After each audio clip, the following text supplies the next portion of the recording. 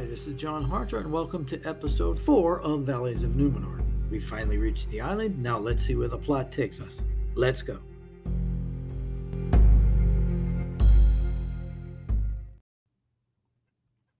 Episode 4, The Mithril Job. Wayne Yip returns to direct this episode, and our showrunners wrote this episode along with Stephanie Folsom, who created the show Paper Dolls that just got canceled by Amazon, and she also wrote Toy Story 4. My son hated the ending of that one. I mean, Andy does a nice thing, give Bonnie his toys, and what does she do? She loses them all over the place. Anyway, this episode is titled The Great Wave, and we quickly find out why. Queen Regent Muriel is blessing the arrival of the new children of Numenor, asking for the island to watch out for them. Suddenly, she hears a rumbling outside. She heads to the balcony and sees enormous waves crashing over the mountains, eventually smashing right into the palace and drowning her. But then she wakes up. It's all been a dream.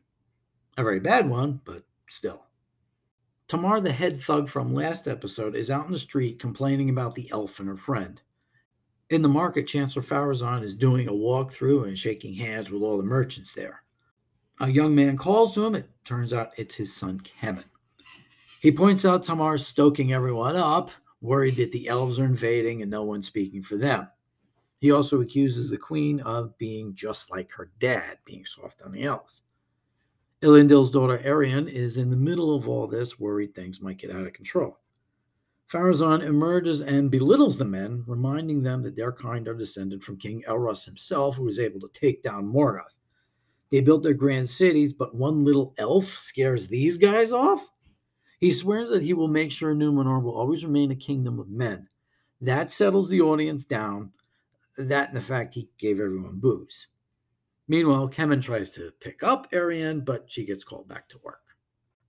In the palace, the Queen Regent indeed brings Galadriel in front of her along with Elendil.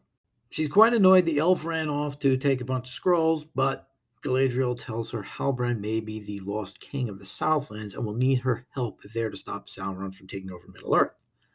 Muriel says Numenor has decided to go their own way, but the elf responds that not all Numenorians think that way, as the queen shoots Elendil an angry glance.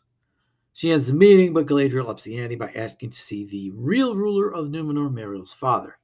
This request lands her in prison again. Out on the sea, Isildur and the rest of the cadets are preparing for their tests, including that guy I thought got tossed out last episode. Isildur hears the calling of the woman's voice again as he's daydreaming and decides to find a way off the ship.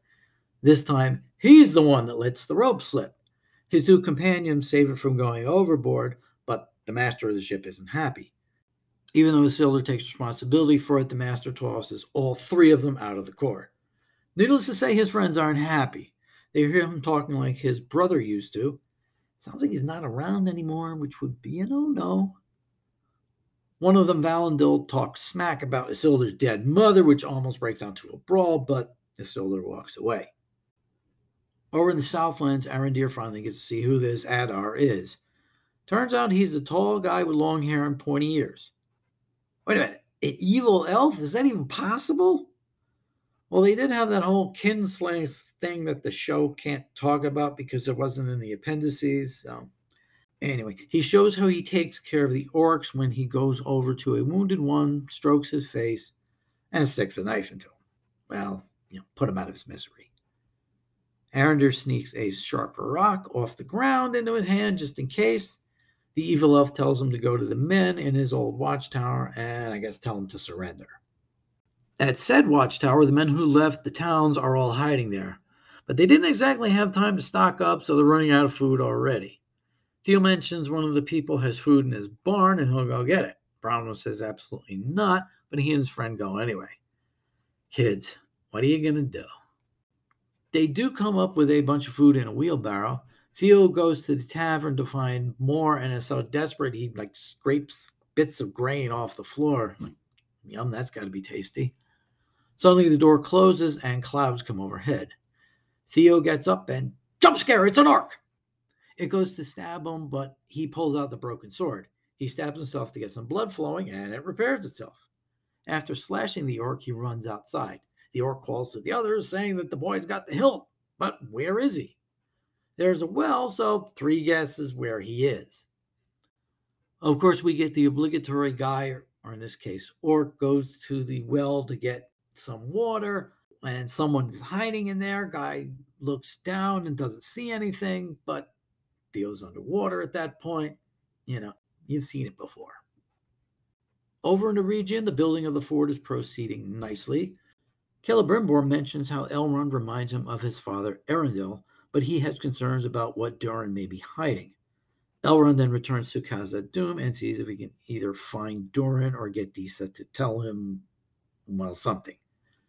She tells him he's off mining quartz, but Elrond notices his axe is still there, and she's cooking his favorite meal.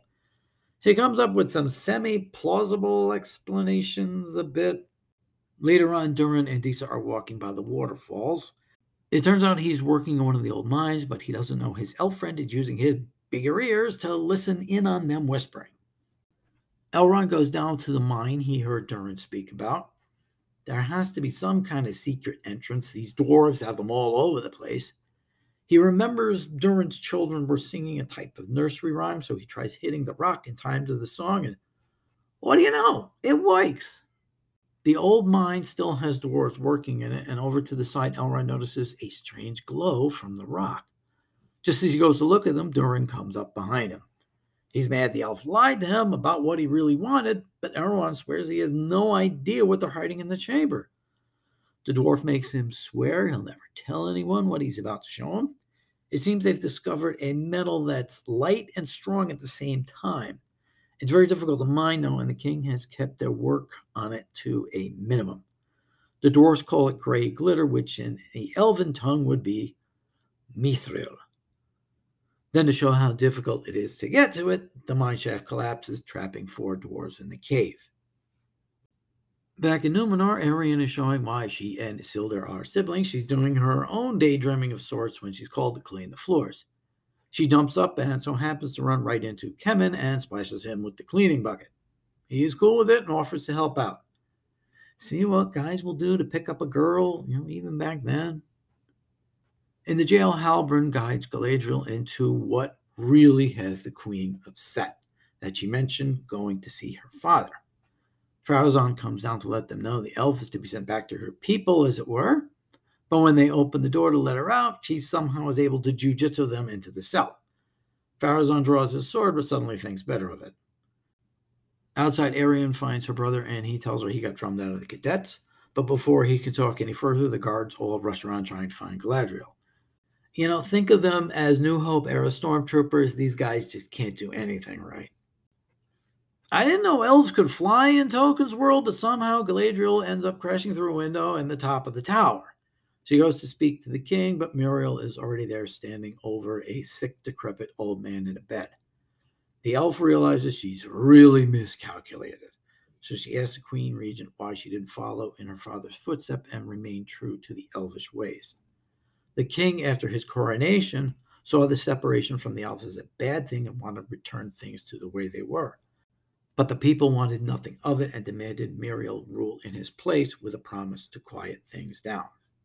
She did, but her father also showed her a secret. He kept a palantir in the tower. It's that crystal ball thing the wizards had in the movies that Pippin tried to use in that one scene that didn't end well for him. Galadriel's done this before, but Muriel tells her that this one's going to be different. The elf puts her hand on it and sees a giant wave smashing into her. Numenor's future seems to be sealed, considered the 2 of them both saw the same thing. What the Valar gave, the Valar can take away if the men do not act in a virtuous manner, which apparently they have not. So Muriel figures, get rid of the elf, get rid of the problem. But it's not that simple, Galadriel warns her. If the evil that is rising in the southlands takes over, then Numenor can fall as well. This can change if they stand together. But the queen sees too much danger and trouble ahead if she goes down that path. Back in those same southlands, Theo's friend Rowan has returned with the food, but no Theo. He's still down in the well. Geez, you're going to catch cold if you stay down there much longer. What's it been, all day? The orcs are still looking, but the boy figures he's got to make a break at some point. Boy, if you thought those Numenorian guards were incompetent, they're like Spartan sentries compared to these orcs. I mean, the kid's 2 feet away from them, but they don't see him. But finally, one orc catches him looking for the broken hilt. But right as he's about to chop off the boy's arm, he gets a sword through the chest. Arondir arrives right on time. The two run through the woods, but they're not going to get very far because the director kicked in slow motion mode again. At least there's some action this time. They do this really nifty thing where Arondir catches an orc arrow in mid-flight and slings it into his bow and sends it back to them. That would have been a lot cooler in real motion. Now, somehow Bronwyn is able to find them in the middle of the dark woods. I guess that's what mama bears do.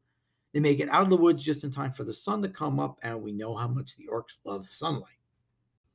In Khazad-dûm, Disa is singing an ancient song to ask the mountain to aid in helping the trapped dwarf miners. It must have worked because Durin comes in and says they rescued them all. The king commands the mine be shut down, angering his son to the point where he doesn't want to speak to him anymore. Elrond tells the story of his father, who got the Valar to join the men of Gondolin to fight Morgoth and rewarded him with an eternity in the stars. Remember in the second episode, Sadoc mentioned he'd heard of men going to the stars but not the other way around. He was referring to Arendelle. But this also meant he could no longer speak to his sons, and Elrond wishes he could just have one more conversation with him for good or ill. The prince returns to speak to his father. The old man looks almost dead, but he's just contemplating.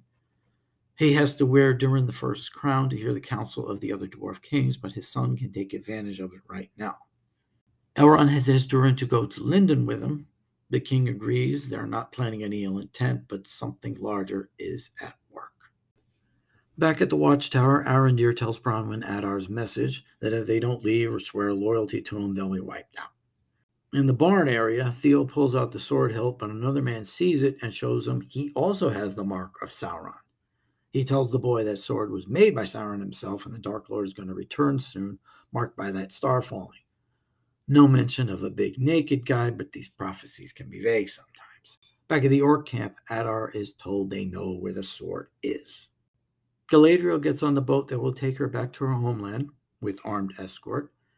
Mithril is walking to the palace where she will announce to everyone what's happening when she notices the white tree is shedding leaves again. That means something is wrong. At her announcement, she declares she will take Galadriel, who emerges from the shadows, back to Middle-earth, bringing with her an army of volunteers who will aid the men of the Southlands in their hour of need. When asked who will serve, Isildur's two friends step up first, prompting him to volunteer as well. Then practically the entire island volunteers. Galadriel's mission has succeeded, for now. If you've taken a look around, there's a bunch of people doing their own Rings of Power recaps. I caught one by Ben Shapiro, and he reminded me of another very big influence on Tolkien's writing. He mentioned Tolkien based a lot of his earlier work on biblical stories, and Elendil was a stand-in for a well-known figure. I mean, think about it. He's a guy who gets on a boat to escape a flood. Sound like anyone else we know? Right. Tolkien was a devout Roman Catholic, and the stories from the Bible were as influential as any of his other sources. I mentioned the Valar were sort of the equivalent of the angels and archangels. A couple of them fall from grace, like another well-known angel did. So there's that as background. With that in mind, the subject of faith is central to this episode.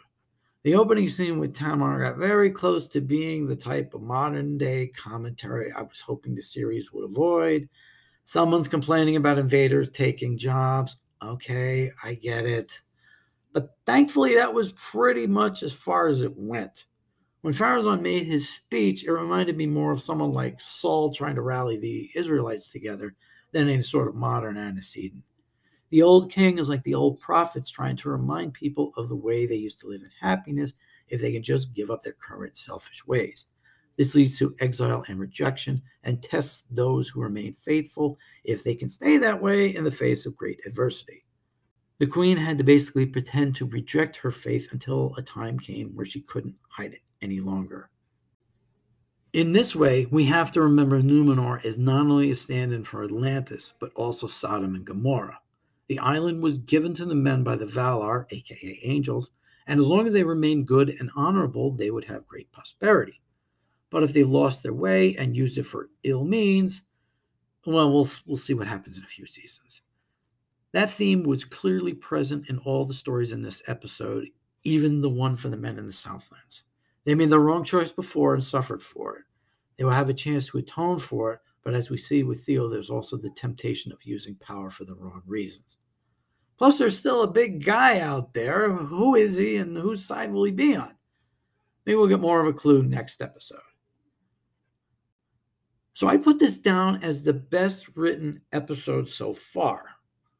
And it is interesting that the show with the deepest roots and different aspects of Tolkien's writing was done by the showrunners. I've mentioned to people that before the show premiered, whenever I heard the cast talk about it, I'll be honest, I cringed. The things they wanted to focus on, talking about, I had zero interest in it, and it really didn't relate to Tolkien. But when Patrick and JD talked about it, I felt a little better that at least they would have a better focus on things. And while it hasn't been perfect, the fact they had a show like this in them does bode well for the future. At least there's a possibility of it.